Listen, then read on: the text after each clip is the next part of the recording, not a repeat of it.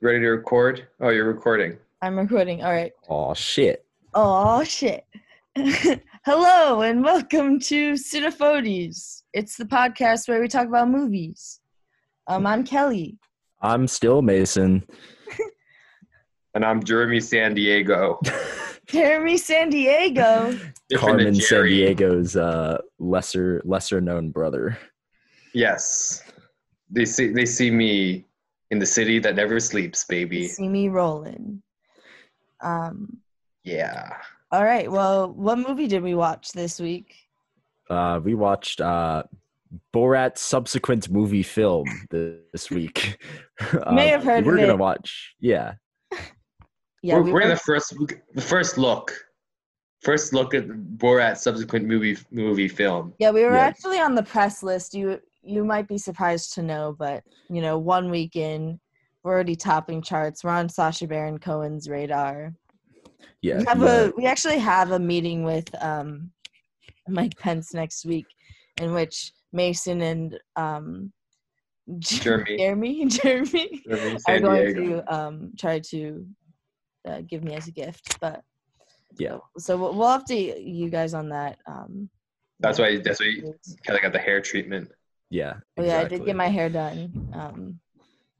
I thought you guys can't see that. This is an audio podcast, right? Yeah. But just imagine what Ah! what you thought Kelly's hair looks like before, and now imagine it different. Exactly. From really hot girl Asian to really sophisticated girl Asian. Oh. Yeah. So yeah, originally we were going to watch something more spooky, if you will. Yeah. We were going to watch The Nightmare Before Christmas, which, is very spooky. It's a Tim Burton movie. But then Borat's subsequent movie film came on, and we were like, why not try to be topical? Yeah. Well, I'm going to challenge you here, Kelly, and Mhm. say maybe the spookiest thing of all is, the racism at Donald Trump and Mike Pence and That is America. pretty I think spooky. the spookiest thing is the racism to the people of Kazakhstan. Honestly, That is very true. honestly, I didn't know if we're going there right now, but Jeremy San Diego, that's me. Jeremy San Diego That's got me. a I lot know of, my name. Jeremy San Diego got a lot of negative opinions. A lot of positive opinions towards Kazakhstan, but Sacha Baron Cohen unfairly dunks on them the entire film. I did some research, and the people of Kazakhstan hate for the Borat series. They hate it so bad. Well, I'm Yeah. not surprised. It doesn't exactly paint a very flattering picture of their country. No, yeah. Um, So, believe it or not, previously in my, back in college, guys. So long ago. I don't know if I've ever mentioned this on the Alma mater. podcast before, but I studied cinema and media studies. If you're listening to this and you're a child, don't get this degree. But I did, nonetheless. I did. And for one course, I had to actually do a final presentation on Borat. So real academic rigor here. And one thing that we covered in the original Borat, which came out, when did it come out? Does anyone know? 2004? 2008. Wow. That's I thought it was a lot older. Wow. Okay. Anyway, that, Sacha Baron Cohen basically makes fun of every single type of person in that movie, and but the people that get it worse definitely are the people of Kazakhstan. He makes fun of Black people, makes fun of Jewish people, all of these, Borat is,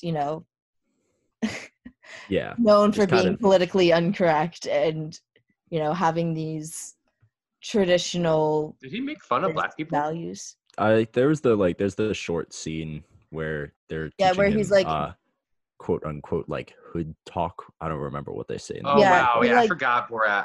I haven't seen Borat 2008 in a month. yeah, he meets some people on a stoop. Yeah. And also, women. Does Sacha Baron Cohen say the N-word? I think he does in when he original goes to the Borat. hotel, right? in the and they original bleep it Borat? out. Yeah, I don't know. It's been. I'm pretty it's sure been that a he little bit does. since Like I've seen it. he pretty much does everything.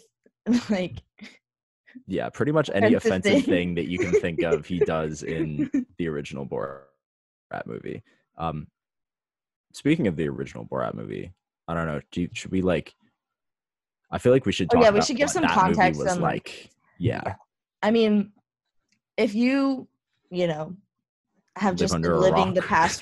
past 12 years not understanding my wife, My wife. Very nice. The whole reason that Well, Crazy Mike got don't married. worry, because Cinephonies is here to enlighten you on What we do Borat. best. Yeah. Do either of you want to? I feel like I've been talking a lot. Yeah, I can give a brief Go ahead, summary. Nathan, with Not your necessarily. buttery mic. Yeah. So Borat, 2008, is a film by comedy genius, some would say, Sacha Baron Cohen, where And Jew. And a notable Jew. notably, importantly, a Jewish man, plays a reporter / journalist from the country of Kazakhstan, which in the movie is represented as this like incredibly backwards place. They have a ceremony called the Running of the Jew. They like treat their women in, honestly, I don't even know how to describe it. It's framed very it's much. worse than being property, I would say. Yes, it's framed very much as like an old Eastern European, like almost like they never came out of like the Middle Ages or something. Exactly. Like, they live on farms where everything is just like dirt and sad and old and wooded. Yeah, And, like they the have women all wear these- like babushkas.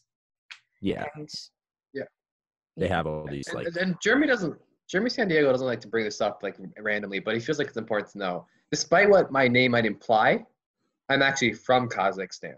Oh wow! So not Yeah. from San Diego. This is Yeah, Oh, so wait. Jeremy, that's well. There's a long story of imperialism, which is how I got this name. But Jeremy San Diego actually, he's a complicated character, and actually, what most people don't know about Kazakhstan is that it is a Muslim majority country. It's like closer to the Middle East, but it's also a lot of Asian people as well. It's like very Muslim Asian. So It's nothing also at all like Romania, which is where this is from. yeah, Which is where and this was filmed. this Kazakhstan was also a former Soviet bloc country, right? I believe. So that's It was actually the real last country to Kazakhstan. leave the Soviet Union. Interesting. I think we could. I mean, let's finish Yeah. talking more about what Borat is. But I have some. This gives me an idea about, why maybe he represents the people of Kazakhstan so poorly. Yeah, But I keep think going. that the Soviet idea like plays into this representation of Kazakhstan in this first movie. But basically, Borat, the reporter, is charged by the premier of Kazakhstan to go to America. And honestly, I don't even really remember what his mission was. Something about like figuring out how America works so that Kazakhstan can learn from this information and rise to great glory or something along those lines. He's like the number 4 reporter, and he like is going to figure out what it's like in America and try to bring that information information back to. And like over the course of the movie, the specific plot beats aren't really that important, but the most important thing about this movie is that almost no one in the film, besides Sacha Baron Cohen and a couple of other actors and people who were looped in, were told that this was a like movie that was being shot, a satire movie. Yeah. So Sacha Baron Cohen, documentary. Yeah, it in many ways it is. It's a lot of footage of real people's reactions to Sacha Baron Cohen performing these like absurd stunts under the guise of this Borat character.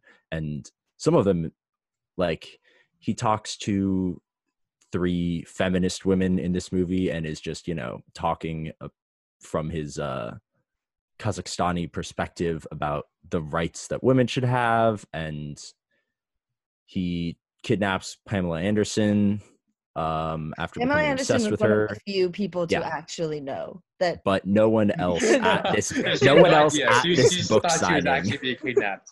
Yeah. It was just So a prank. But yeah, he kidnaps her, and no one else at this book signing that he was at knew. Like, it's really crazy, well done, like Yeah, satire. it's very interesting because when I did the project on the original Borat, obviously the question that I had was like, how did they do this? And there's not a lot of information on like how does Sacha Baron Cohen get these interviews. Yeah. And I mean, honestly, probably just being Sacha Baron Cohen helps him to get access to PR and press numbers and just arrange interviews and then just have people sign agreements before he ever enters the room, and then they have whatever time the person gives them to get some crazy reaction out of it. And I do think a lot of it depends on like the editing. You can kind of tell sometimes that like things are taken out of context, but definitely. it is a very enjoyable well, I think it is. It's just like that cringe humor, but before cringe was cringe, Yeah. And it was just authenticity. Yeah. It's important, I think, that the audience is in on the joke, but the majority of the people being filmed are not in on the joke. Right. So Borat, in a sense, is a mockumentary, but it's mocking those who it documents. So there's an interesting kind of layer to that. What were you gonna say, Jeremy? Oh yeah. So I was actually reading about. So I actually was also really interested in how they did some of these some of these people, because it felt like for example like the guy who's the facts guy. This felt so convenient, and I was just confused. And I actually found I found some local news. Noonan business owner featured in Borat's sequel by the Times Herald, and it's just like this guy talking about how he it's this guy being like, oh my god, they found me, like oh my god, I'm in the movie, and he's like, so Smith said producers told him the film was a documentary about someone from Russia learning about American life. And then apparently, so what happened? How they do this? How the producers do it is they get they show the people who they're going to document like a list of like picture, like a bunch of people, and if they don't recognize any of them, then they're like, okay. So they exclude a lot, basically. Interesting. Gotcha. Okay. So like, are these people different Sacha Baron Cohen characters, or? Yeah. So it's like let me see. Oh God, I don't know. Smith producers tested him by showing him pictures, some of which were Baron Cohen, and asked Smith if he recognized any of the people. So it's like pictures of Sacha Baron Cohen mixed in with like randos, where Gotcha, just to see if they're lying or whatever. It's like okay. So like, can you pick Sacha Baron Cohen out of a lineup kind of thing? Yeah, it's just like, is this Sacha Baron Cohen, like in any way? And so that's how they did the facts guy, and so I think that I'm curious about the Brian guy. The Brian guy was so funny. Yeah. The what thing? The one where he's watching porn. On that one was a genuine laugh for me. The guy was like such an obvious setup. Yeah, that one is. Oh yeah, the FaceTime, on the phone guy. Brian. Now I'm putting it back together. Well, so that's the first movie. He basically, I would say that he travels mostly through the South of America in the first movie, and the whole thing is that originally he goes to like be a reporter. He starts in New York, right? Yeah, and then something happens where it like falls through, and then he's like, well, I'm just going to be an American and follow my dreams. And then he like sees a video of Pamela Anderson, and he's like, she must be my wife, she is the woman of my dreams. And then it's a road trip to California. Is essentially how it's framed in the original film. And then this one, does someone want to explain the basic premise of this one? Or I can. It's basically that go for it. So when he went back to Kazakhstan, he like wasn't allowed to be a journalist anymore because the people of like his report like brought a lot of negativity, I guess, to Kazakhstan in the canon of Borat. But they're giving him this one last chance to deliver a gift to the Trump presidency so that the Kazakh people can reap the benefits of, the Trump campaign, because naturally they are in support of that abomination as they are in support of pretty much everything that is wrong. Yeah, and so I guess he comes up with the idea somehow. The beginning is kind of weird. He like goes home and like he realizes that he has children. And one of my favorite lines happens at that point, which is where like one of his sons is like, I don't associate with you, or like I don't like you anymore, or something like that. I'm going to go by Jeffrey Epstein now. That one was weird. That was an odd line, dude. And you know what? I liked it. Actually, you know what I thought it was about that was like one of the parts that I laughed out loud the most. Maybe I think there's a really important reason for that actually. Well, You guys want to hear conspiracy theory?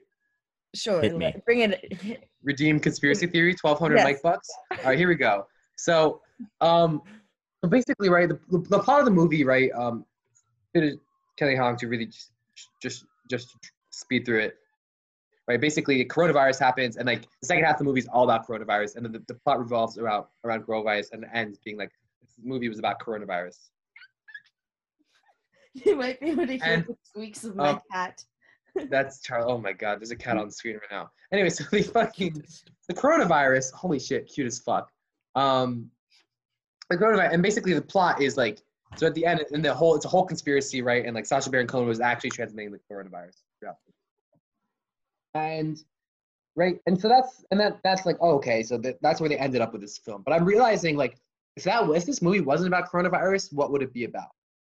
And I think almost certainly the Sacha Baron Cohen's probably thoughts going into this movie was going to make it like a Jeffrey Epstein. Absolutely. I mean, yeah, for sure. Sex crime. The whole thing is that he's selling gifting his daughter to someone in the Trump. His 15-year-old daughter. Yeah, it's definitely I about think it was like a Jeffrey Epstein trying to draw ties between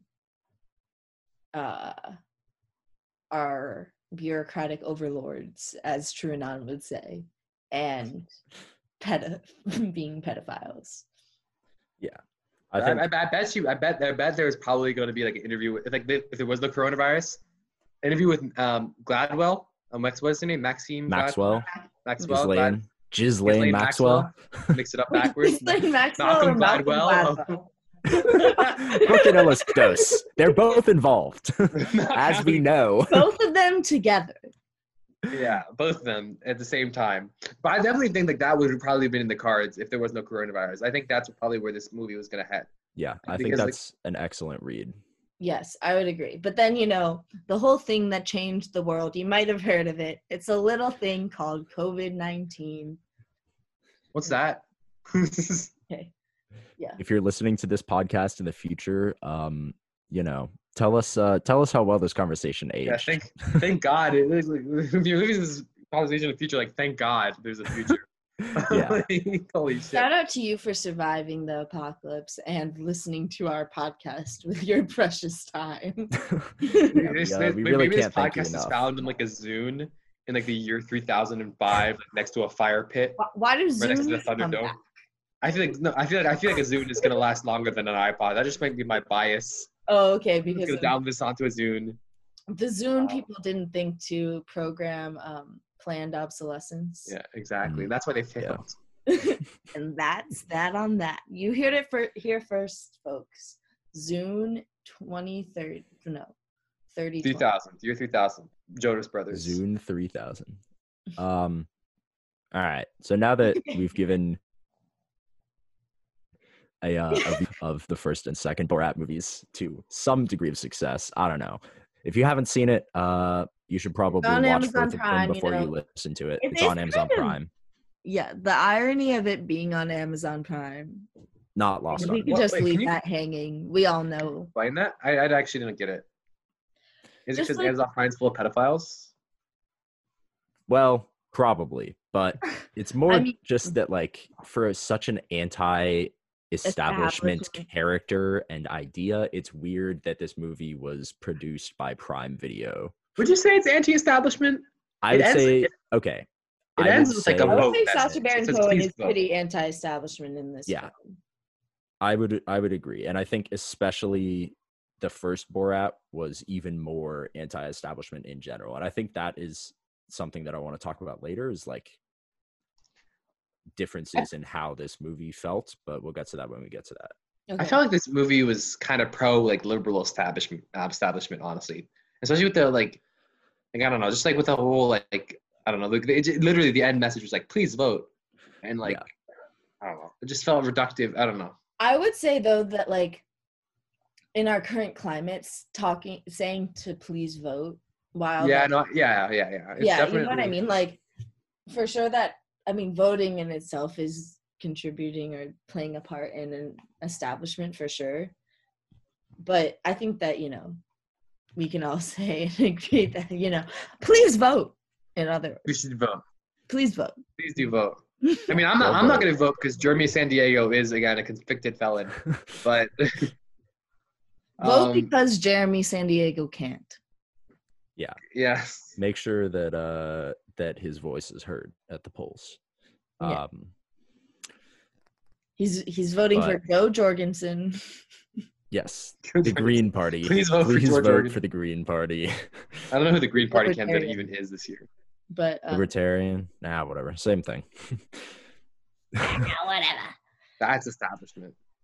But yeah, so on the subject of the liberal establishment and this movie being a little bit more one-sided than the previous one, I think that Sacha Baron Cohen and his team, I don't know how big that team is, it might just be him, realized and understood that making a movie like Borat 2008 in today's current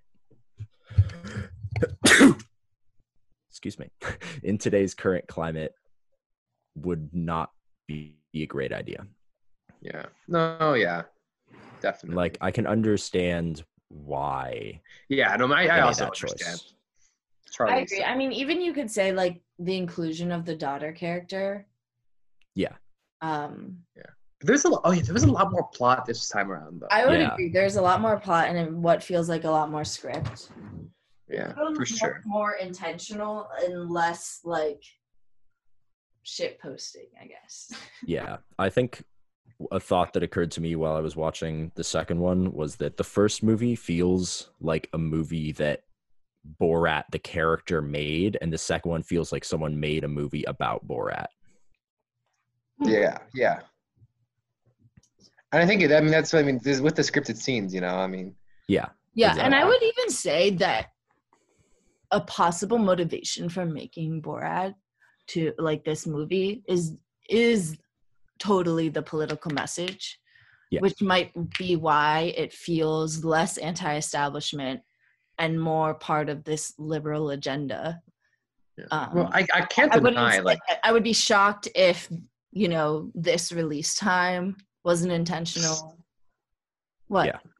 Would you? Yeah, I mean, that definitely they rushed things with the release. I mean, because there was like an ugly green screen part at the end, right? Where like, he was in like, remember when he was in like fucking Australia with Tom Hanks? Oh yeah.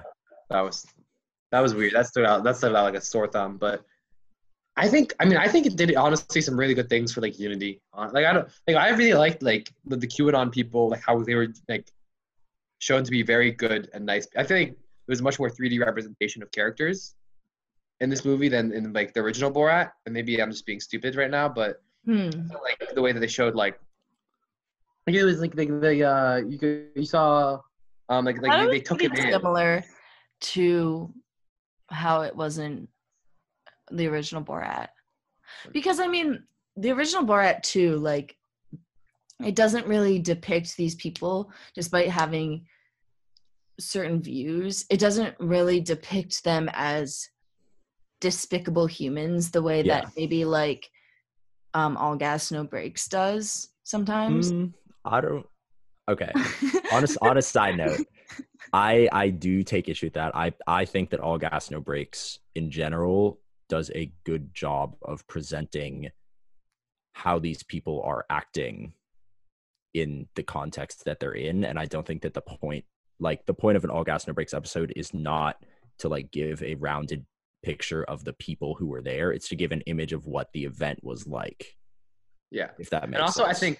I think like no All Gas No Breaks. Like all they're doing is like interviewing people. Like Yeah, but I think in the opportunity to have more cuts and more things taken out of context, and there's more play within them that to create a narrative of their impression of the event. Anyway. Yeah, that's fair. That was kind of a side track. I don't know. I mean, maybe I would have to, I guess, watch them again more critically to really compare them all. And that's not the point of this podcast. This podcast is about Borat's subsequent movie film, the very feminist version of Borat. Indeed. Yeah. I didn't buy the character growth for a second though. Like, as long as we're talking about like scriptedness, definitely no. Yeah, but like, since when has Borat ever been like a super plausible, like, well developed character, I guess. Like, yeah, but when is Borat been scripted as well, you know? Like, exactly, it's like they tried to do something a bit new, and then I don't think that part was strong at all. I think it was too plotted, especially like the father-daughter relationship in general. Yeah.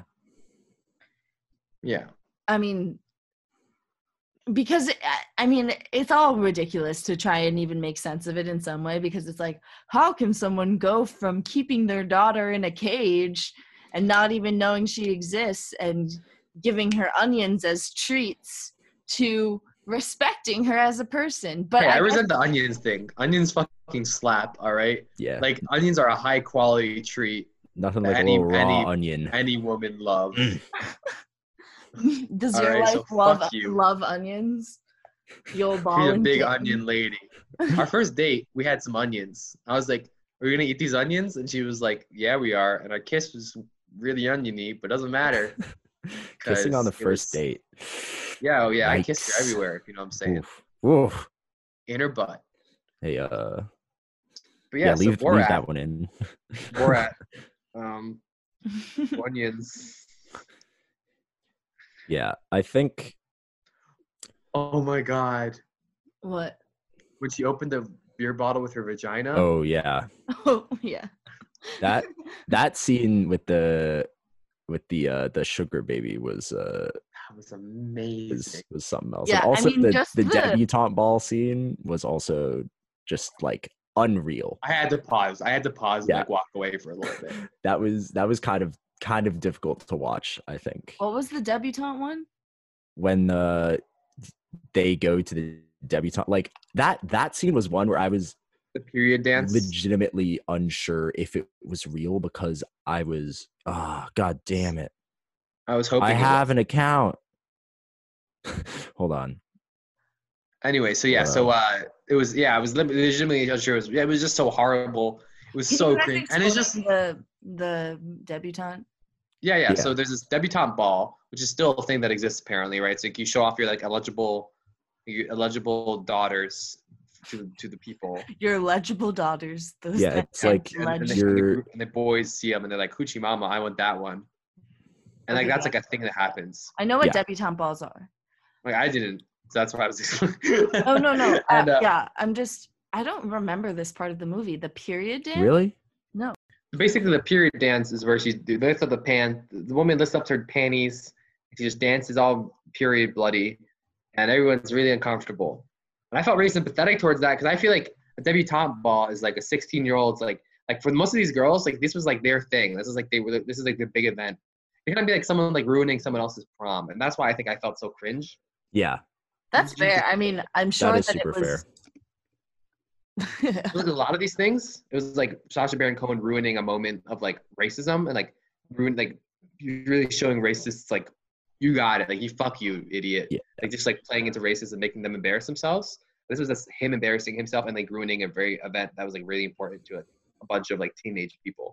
Yeah, I think that's a teenage person. That is a very fair criticism of it, and I think that the intention might have been to like. I mean, debutante balls are pretty stupid in my opinion. They are, and fairly like, I don't, backwards like is maybe the wrong word, but like it's not a great announcing yourself to society as being ready to be married. Yeah. But like, a debutante ball, right? Okay. Like what about what about a bar bat mitzvah or quinceañera? Those are I those think like similar the events, like difference is though, like those other events are like, for a bar bat mitzvah, it's a celebration of your like official entrance into the covenant with God. I don't really know exactly what a quinceañera is, but that seems like more of an individual celebration of adulthood. Debutante ball is much more of a like presentation of young women as like objects of status in society, which I think is why I okay. feel a little bit like debutante balls, and like a debutante ball and a prom. I think there are some apt comparisons to be drawn in terms of like how excited people would be about it. But I think that the debutante ball definitely is like a vestige of a society that did not place the same, value upon like women that we do now. Yeah, I mean, I don't really think that Sacha Baron Cohen really has much respect for spaces of like white high society, or like being a certain type of, or a certain amount of, what's the word I'm like proper and such. Like I think that he is, especially the Borat character, disrupts these spaces very intentionally. And like while I agree, like yes, it's shocking and disturbing, but that is entirely the point of the scene. And I'm not saying that's lost on you at all. I'm sure that you understand that. And yeah, that's what I was saying. Like, I think the reason it was so cringy to me was because it's like for like most of the Borat stuff, I feel like most of the time, like that's why I don't like the Kazakhstan either. It's like I feel like most of the time his victims are deserving. You don't have to bring Noam Chomsky's manufactured consent into here. I'm not going to. I'm not. But the idea of like who is deserving and who isn't deserving, right? And I feel like so the original Borat was pretty good at being like making fun of only those who kind of deserved it. Like if they're making fun wasn't really like him being like, look at you, you're embarrassed or you're uncomfortable. It's more like I'm gonna act weird, and the way you react towards it is gonna embarrass you. It's gonna make you look super stupid in film. Yeah, I can see that. I think more so than any other scenes in the film, really, I think the debutante scene was much more of a like pure shock value add rather than there's like, no way that like what's a proper way to respond to that? It's just like okay, like what there's no. I mean, in the moment, of course, you're shocked. It's kind of a cheap gag in a way. Exactly. That's what I think. It's like it's like I understand, but I think on the flip side, I'm sure that a lot of people years from now, to especially a certain audience, I could see people being like, oh, I was part of the debutante ball that Borat or Sacha Baron Cohen as Borat ruined, like almost as like a clout something. Yeah, I can see that. I can see that in people's like Tinder bios. Yeah. Or like someone making a TikTok being like, this was me. Now and here I am I'm now here at Wharton. and TikTok. Yeah. All right. In the interest of keeping this at a digestible length, I feel like we should continue to move through the movie because there are, I think, two other scenes that we should really talk about. Being which one? The QAnon into the rally, and personally, the performance at the rally was one of my favorite bits in this movie. Classic Sacha Baron Cohen. Yeah, that was just like so well done. Also, that is what we want. That's the content that we want. Yeah. But I love the way that was framed, though. It was framed very like Ferris Bueller. Did you guys get that vibe at all? Like, I kind of felt like I was like, oh my God, it's him. Look at this raggedy guy up there, just like winging it, singing a song. Like, it was very wholesome. Yeah, and except he was like singing this incredibly racist song at a far right rally. Yeah, I mean, what happens with Borat is that, Borat's supposed to be, what is he supposed to do? Basically, he's separated from his daughter at this point. Yeah. Well, he's looking for his daughter. Has nowhere to go. COVID hits. There's the sequence where he's cheek kissing many a person. Then he finds someone at like a gas station. He's like, hey, where is everyone? They're like, oh, this COVID thing. And then he's like, can I come stay at your house? And he's like, well, sure, I guess. And then he brings him back to his house, and there's some other guy there. And, they're drinking the brews. They're countrymen. They start telling him conspiring about the QAnon conspiracy, the QAnon truthisms. It's honestly so crazy to me that QAnon became like crazy. I mean, Jeremy, I was at the beginning of QAnon. Like I saw that starting off, and I was like, "This is funny." Are we getting a confession from Q right now? No. Jeremy is Q. You heard it here first, folks. No, but I mean, you guys remember when I was young, when I used to have a radio show that was dedicated to like insane conspiracy theories. Yes. I don't know if you guys knew that actually, but I did. And during that, I stumbled upon QAnon when it was like a really small thing, and like I was like doing bits about that during my radio show, and the fact that it like has expanded to this like global, like worldwide phenomenon that people like don't even like understand like, where the information comes from is insane. Yeah, QAnon is a crazy thing. Quite a phenomenon, and it is the future of politics. I hate to say, but that's not what this podcast is about.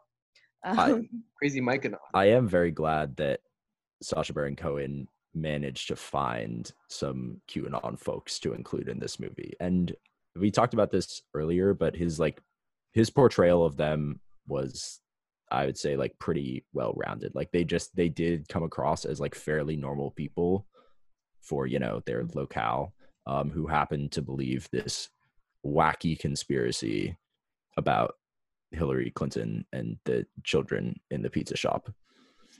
Yeah, so for people who are unaware of QAnon or what it is, first of all, come on, get on the internet, get up what's happening.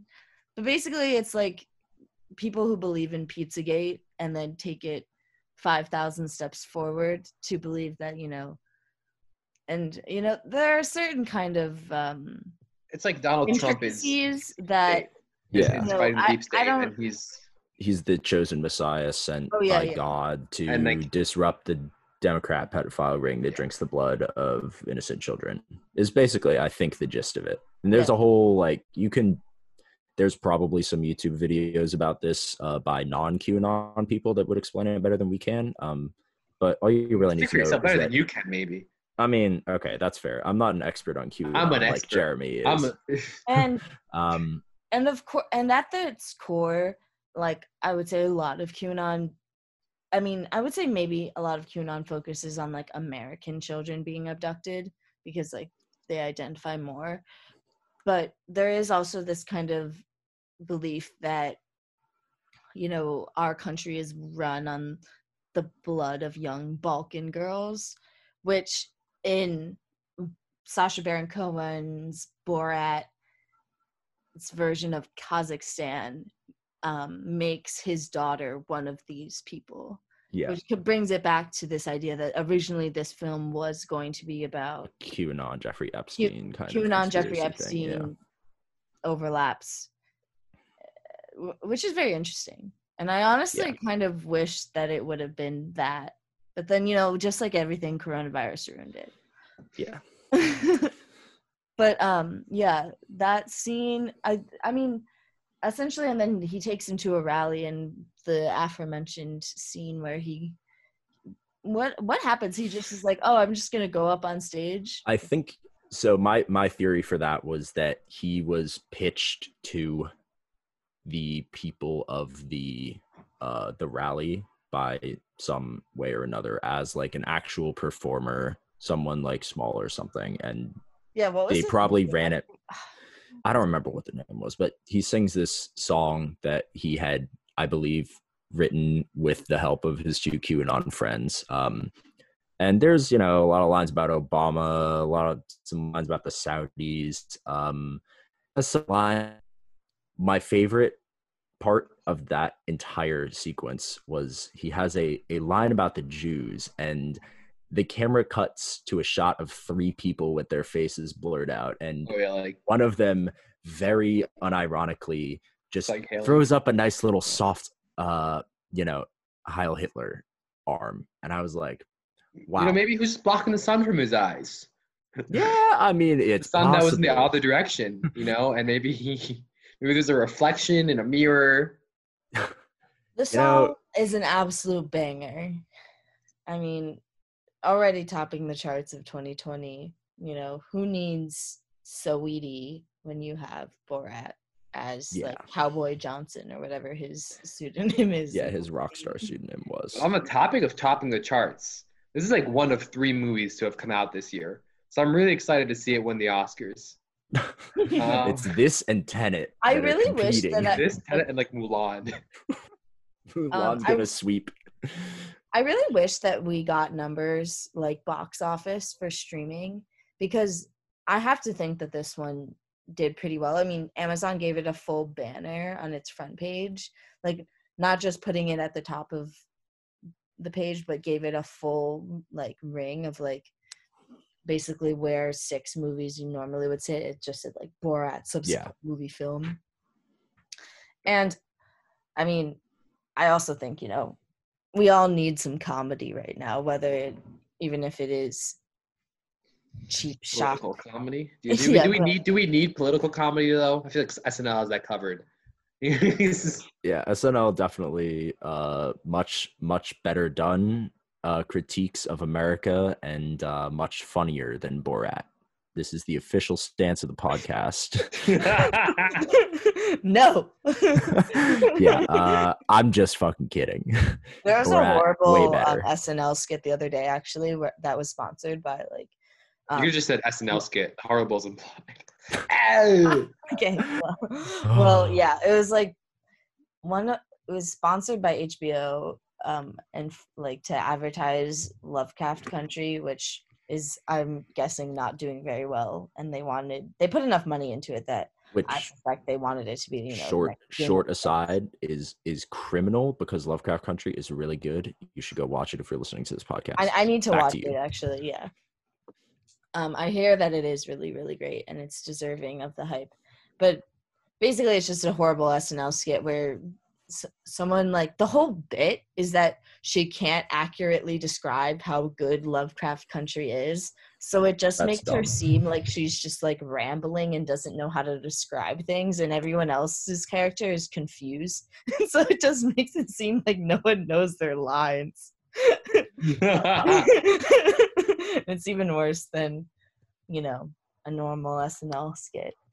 But yeah, back to Borat, subsequent movie film. I mean, I would say that this is pretty much the most feminist film to exist ever. I think that he totally succeeded, and Borat is now. Yeah, misogyny is no more. On the topic of feminism, though, I kind of liked how those QAnon guys were like, "Yeah, women are equal. Like, we love women." Like, they did say that. Though. Yeah. Yeah, like, I think like people are getting more woke in general, and it's just like it's just kind of funny. Like, you can be more woke and still like think of, like, I mean, I don't know, the Clinton, and the thing is, like, it's, I don't know.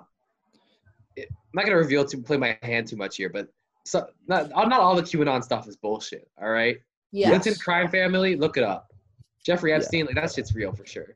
We're not saying that Hillary Clinton did lick a 2-year-old's toes at Jeffrey Epstein's mansion. We're just saying it was Bill Clinton definitely flew on his plane. Yeah, if you want some we shouldn't get too sidetracked with this whole Jeffrey Epstein thing, because we could spend a long time talking about it.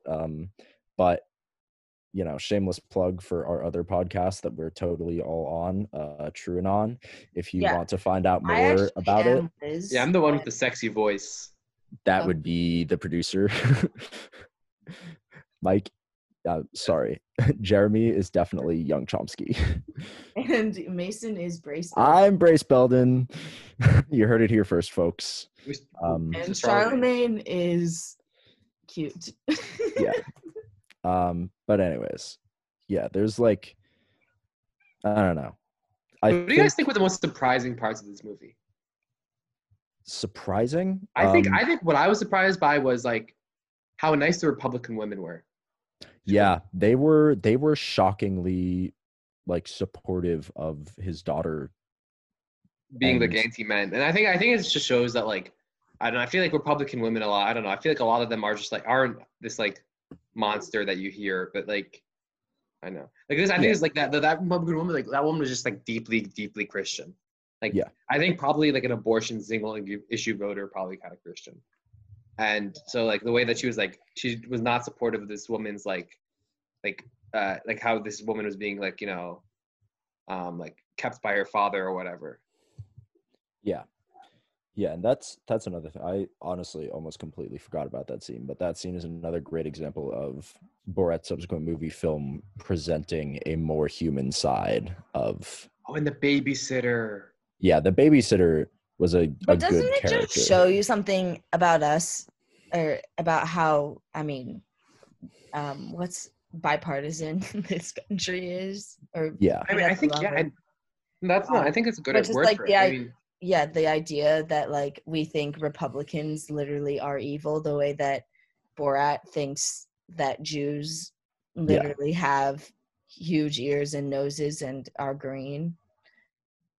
all right, Yeah. guys, hear me out. This is my new movie pitch. I'm gonna be walking around. I'm gonna be going to Democrat. I'm gonna go to the center of like Democrat. What's that Facebook page? Like the Democrat no Facebook idea. page that people love. Oh, God, it's like Occupy Democrats. Oh, I'm gonna go yeah. to the center of like Occupy Democrats. I'm gonna do the same exact thing that Borat did with the Jews, but about Republicans, and it's gonna be very smart. Yeah, I can see that. But speaking of the Jews and this whole like, now that we're talking about this more, I'm beginning to think that one of the takeaways of this movie, despite also, well, I don't know, I'll talk about that in a second, but I think one of the takeaways of this movie is that we should not reduce people across party lines, and that these preconceptions that we have are wrong, and that sometimes, like, you know, I hate to say it as a militant communist, but sometimes reaching across the aisle, even if you can't change someone's mind, might help you respect them more. And I think that the scene in the synagogue where, you know, Borat goes that in was his, so his sweet. get up of a Did Jew. you guys see the extras? Did you guys I look heard at the about extras? the extras bit. Yeah, it was. I mean, she just talks about like how her mother and her grandmother were taken away and like killed in the Holocaust. It's like so sad. Yeah, but And that's this woman has so much like love in her heart. That woman was so sweet. yeah, that was She was like, I'm a Jew. really Don't be amazing afraid scene. of me. I was like, oh my God. Yeah, and apparently like afterwards, like Sacha Baron Cohen explained the entire thing to her and everything. Yeah. Which good on. And also good her on him. family's her state is suing Borat right now. Really? Really? Yeah, it's a Because big. she died, didn't she? She died. Yeah, she died 8 months after filming, and Mm. so like the state is suing her because suing Borat because Borat was like, I mean, because but she consented, and there's video of her being like, I consent wholly to this. Like, I really think, and she comes across amazing. Like she just comes across as so good and so I sweet. mean, at that point, people are just trying to get money. They know Yeah. Sacha Baron Cohen has money. Not to stereotype anyone, Kelly. Okay, watch yourself. No, I mean, Well, anti-Semitic, huh? Just Come trying on, to get money, huh? We I just think learned that about how makes a lot Jews of are people do too. things that maybe aren't logical. But I just want to touch on something. Sorry to speak so much right now. But like what Mason said about being a militant communist, one of the like one of the most important tenets of communism is the solidarity of the working That class. is true. The It is working class about majority class Republican. solidarity. Yeah, exactly. True. And so we should be, you know, and Jeremy is a strong, you know, what's it called? ANCAP. Libertarian, yeah. And, I mean, but he I doesn't think believe that. it comes down to, and this is turning into a very political podcast and not so much a film podcast. But Politipod. I mean, that's the thing though. With a movie to cinema. with a movie like this, I feel like it's hard not to talk content about dictates politics. it, yeah. Yeah. But it's like, I mean, you know, I have a lot of family who's from the Midwest, and you know, a handful of them I would say are, you know, conservative with the capital C. And you know, I mean, obviously they're my family. They're going to be pretty nice to me, but they are very nice and kind people. It's just that their values come down to them and themselves and the livelihood of their homestead and the people close to them. And, you know, those are the values that they want they want to be reflected in their Are politics. they rich Republicans? Not to pry. No, not really. No. But that's the thing. Like but like they're kind of voting against their interests. You know? I'm not saying okay. No, Kelly, I'm saying like, I know what understand you mean, saying, though. but like also, it's okay, just like, yeah. maybe, but that's regardless. See, I would say you're being kind of an asshole, which I would say which they is like being told that, and like that they don't understand the life that they live themselves is going to be, you know, turned off from them. Anyway, I think that there's a conflict more in like, you know, people who are liberal and live in the city and live this very bustling life and live this, you know, quote unquote worldly life where they see this perspective of many different people. And obviously the internet is democratizing this. But anyway, this comes back to say that I think it's more, you know, people are people and people are nice, regardless of whether they think, I don't know, women. I mean, which I they've think done studies, and it's like your political disposition comes down to where you were born, really, more than anything. It strongly correlates with where you were born and your culture. Yeah, and who your parents were. Yeah, and I think it's interesting that Borat, subsequent movie film, like has so much of this idea of seeing people with other political stances as more than just their political stance, and then ends with a like scene that's maybe a little too on the nose of the running of the American, where like I hated that. I hated the Karen bit. Like, yeah, that was just too little, too late. Oh, and what are you doing? You just found a meme on the internet and you just, it's embarrassing. I mean, maybe you hated it, but I think it works. I think it works. I hated the Karen part. The only part I hated was the Karen part. Yeah. That's like I vehemently. I hate any time a movie references a meme. Like it's just like you just immediately that's just leave that for the content creators. Well, memes are just like they're stupid. Like they're not gonna like the second a meme happens, it's already out of date. Yeah, you know, it's never gonna be like a cool trend. By the time it makes its way into Borat's subsequent movie film, it's already getting a bit tired. I think that's not a very valid criticism, to be honest. Okay, that's reasonable. I would say that Karen. I mean, I would say that delegitimizes the social influence of memes in general. If memes are to only exist and be relevant the moment after that they even exist, then how do they make meaning at all? I mean, I guess it's only retroactive. It's more for me that like having that such a specific reference to a form of content that tends to have such a fleeting time in people's consciousness, like dates is the wrong word, but like I don't know. It ages that scene poorly, I think. Because everything else in the movie is like cutting edge, like very funny, like current, very current, except the Karen meme, which is like was like super popular. And now whenever I think of it, I think of like neckbeards, because like it's like people have used Karen now as like a way to just like now like Karen is like loved by people, because not because they actually are talking about like the white problem of like the white woman who is like, you know, conservative and is, you know, problematic, but it's because they love dunking on women in general. Like the fact like Karen, like I feel like Karen has been popularized to like just like misogynists love it, because it's just like, look, I told you, these horrible women, this horrible stereotypes about women, they're true, and they're Karen, and everyone's experienced it. I don't know. I still see Karen in other like discourse that's definitely not misogynistic. I think I just spend a lot of time around like alt-right Zoomers because of, you know, the unfortunate nature of my stream. Yeah. All right. Well, you know, I don't think that we should criticize all use of memes in movies because we don't like the Karen meme. All right. Anyway, that's imagine if like Borat had like a troll face in it. That would be pretty funny. I'm not gonna lie. Like, Rage comics are like, funny. Problem.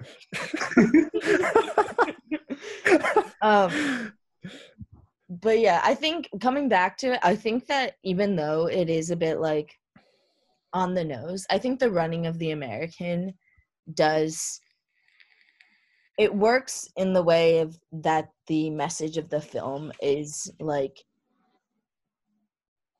it plays with a lot of outward perspectives of thinking others are despicable essentially and disgusting. And in a way, it has this interesting layer of like, you know, I mean, Donald Trump is constantly, you know, criticized for his appearance, which is fairly shallow, but he's also, you know, I would say, disclaimer, my opinion, a despicable human. So there is that interesting layer of, I don't know, just coming back to it. And anyway, yeah, that was kind of a throwaway comment, but yeah. Yeah. Is there? Oh, I enjoyed this movie, but I wouldn't say it was as good as the original. What were you gonna say? Sorry, Mason. I was gonna say that we can't like wrap this podcast up without talking about the like capstone scene of this movie, being the Rudy Giuliani interview. Oh my God, yeah, we haven't even mentioned that. I honestly think that was overhyped. I agree that it was overhyped. Like, I think, like, is anyone surprised that Rudy Giuliani is a disgusting scumbag? But literally, but the thing is, like, but it wasn't like a pedophile thing. Like, she's 24. She's a 24-year-old woman. Like, you I'm might not pretend saying like, that it was a pedophile thing. Yeah. I'm just saying people are saying that right now. Is, like, shocked that he's like handsy towards like a foreign blonde woman. Not really. I mean, maybe that's just us becoming numb to our politicians being dirtbags, but I mean, I feel like I think it's still important to that they put it in there. And yeah, because I've never, I think, really seen, other than like, you know, like short clips on Twitter from news things, like I've never seen such damning evidence of someone just being an utter creep, especially like a really high profile person in a setting where they knew they were being recorded.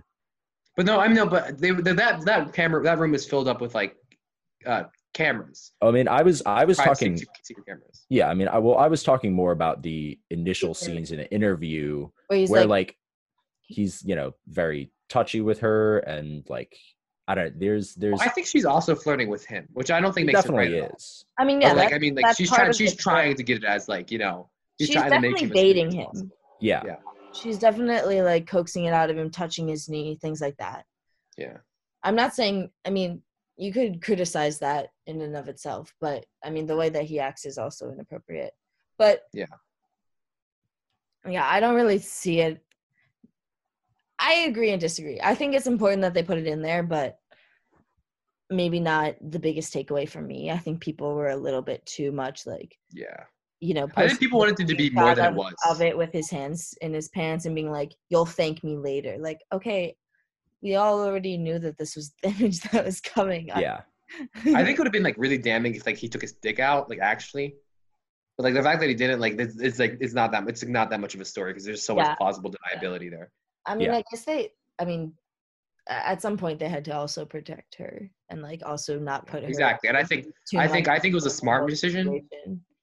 Yeah, and I don't know, but I think it definitely was the smartest decision to not like whatever push it farther than. Yeah. I agree. Yeah.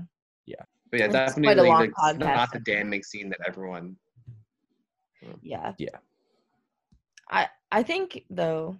So to come back to it, I kind of already said this, but I'm curious to hear your thoughts. I think I enjoyed the original Borat more, and to be honest, I had never seen the original Borat until I did a project for it this year, or like, you know, within the last 12 months. Yeah.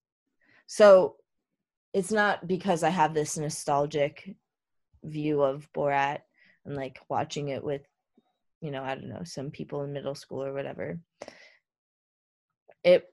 I think the original Borat was, I mean, maybe it's just the high stakes of this one being tied up in coronavirus and the election. It feels very current and also like, oh, yes, this is real and this actually matters. Whereas the original Borat, maybe the stakes weren't as high.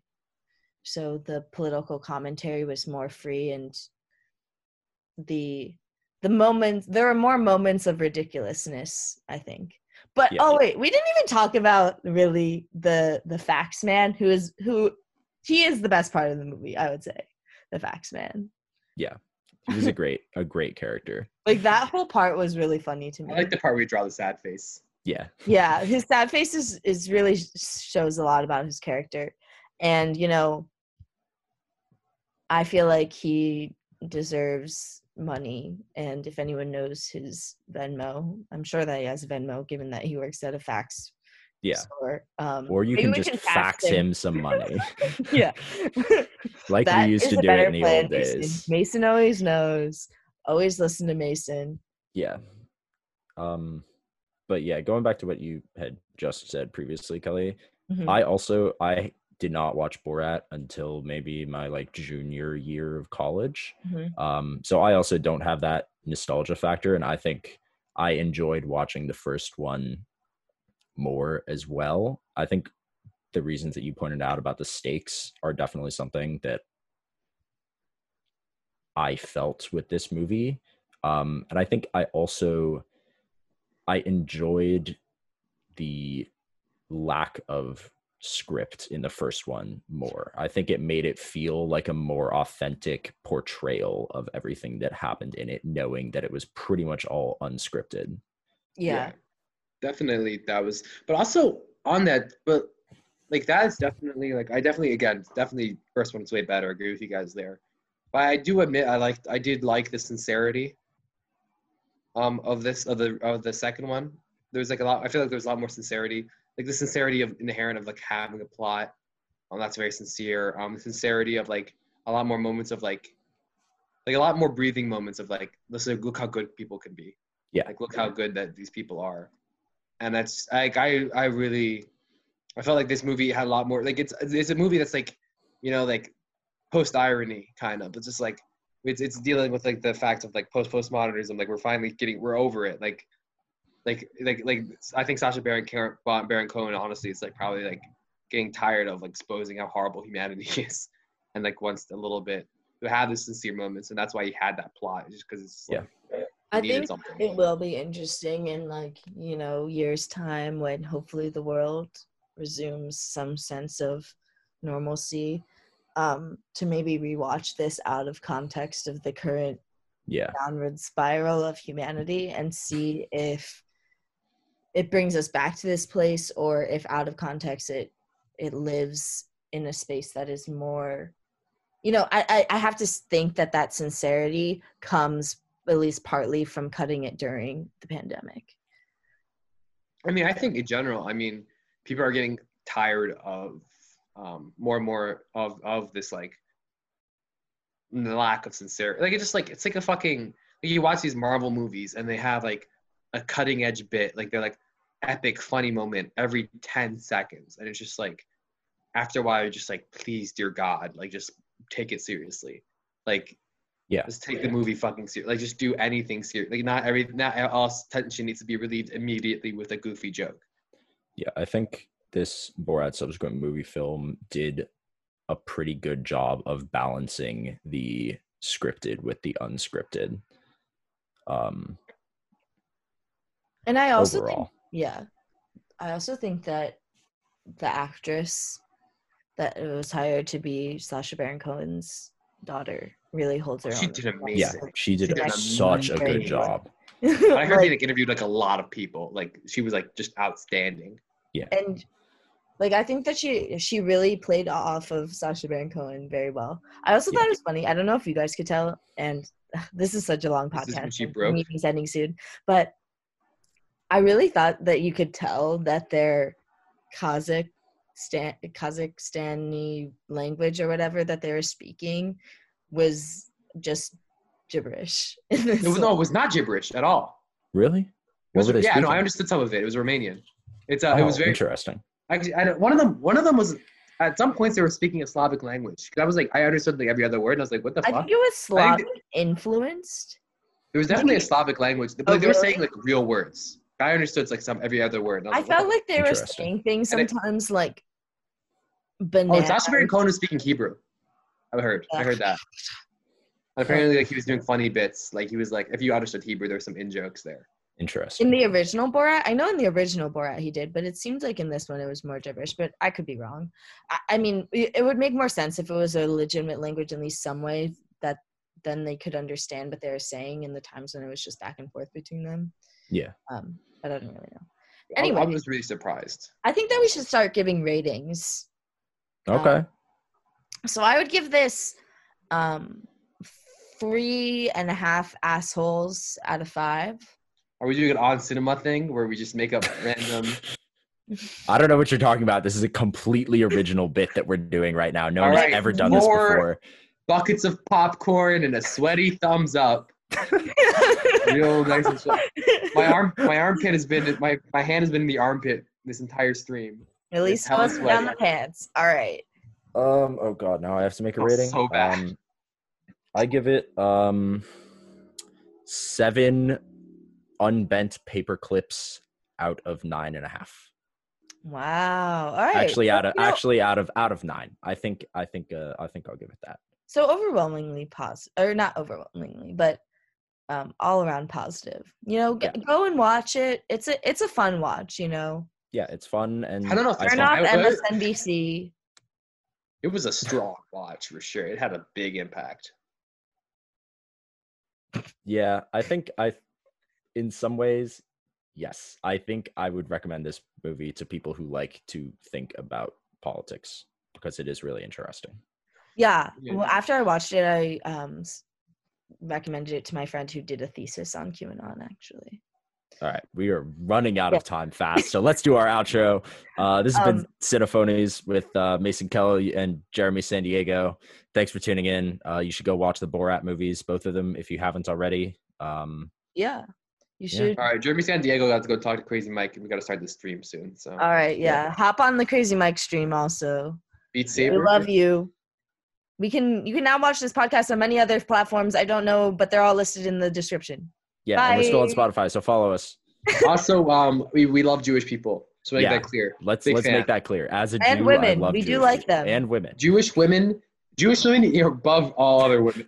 That's how much.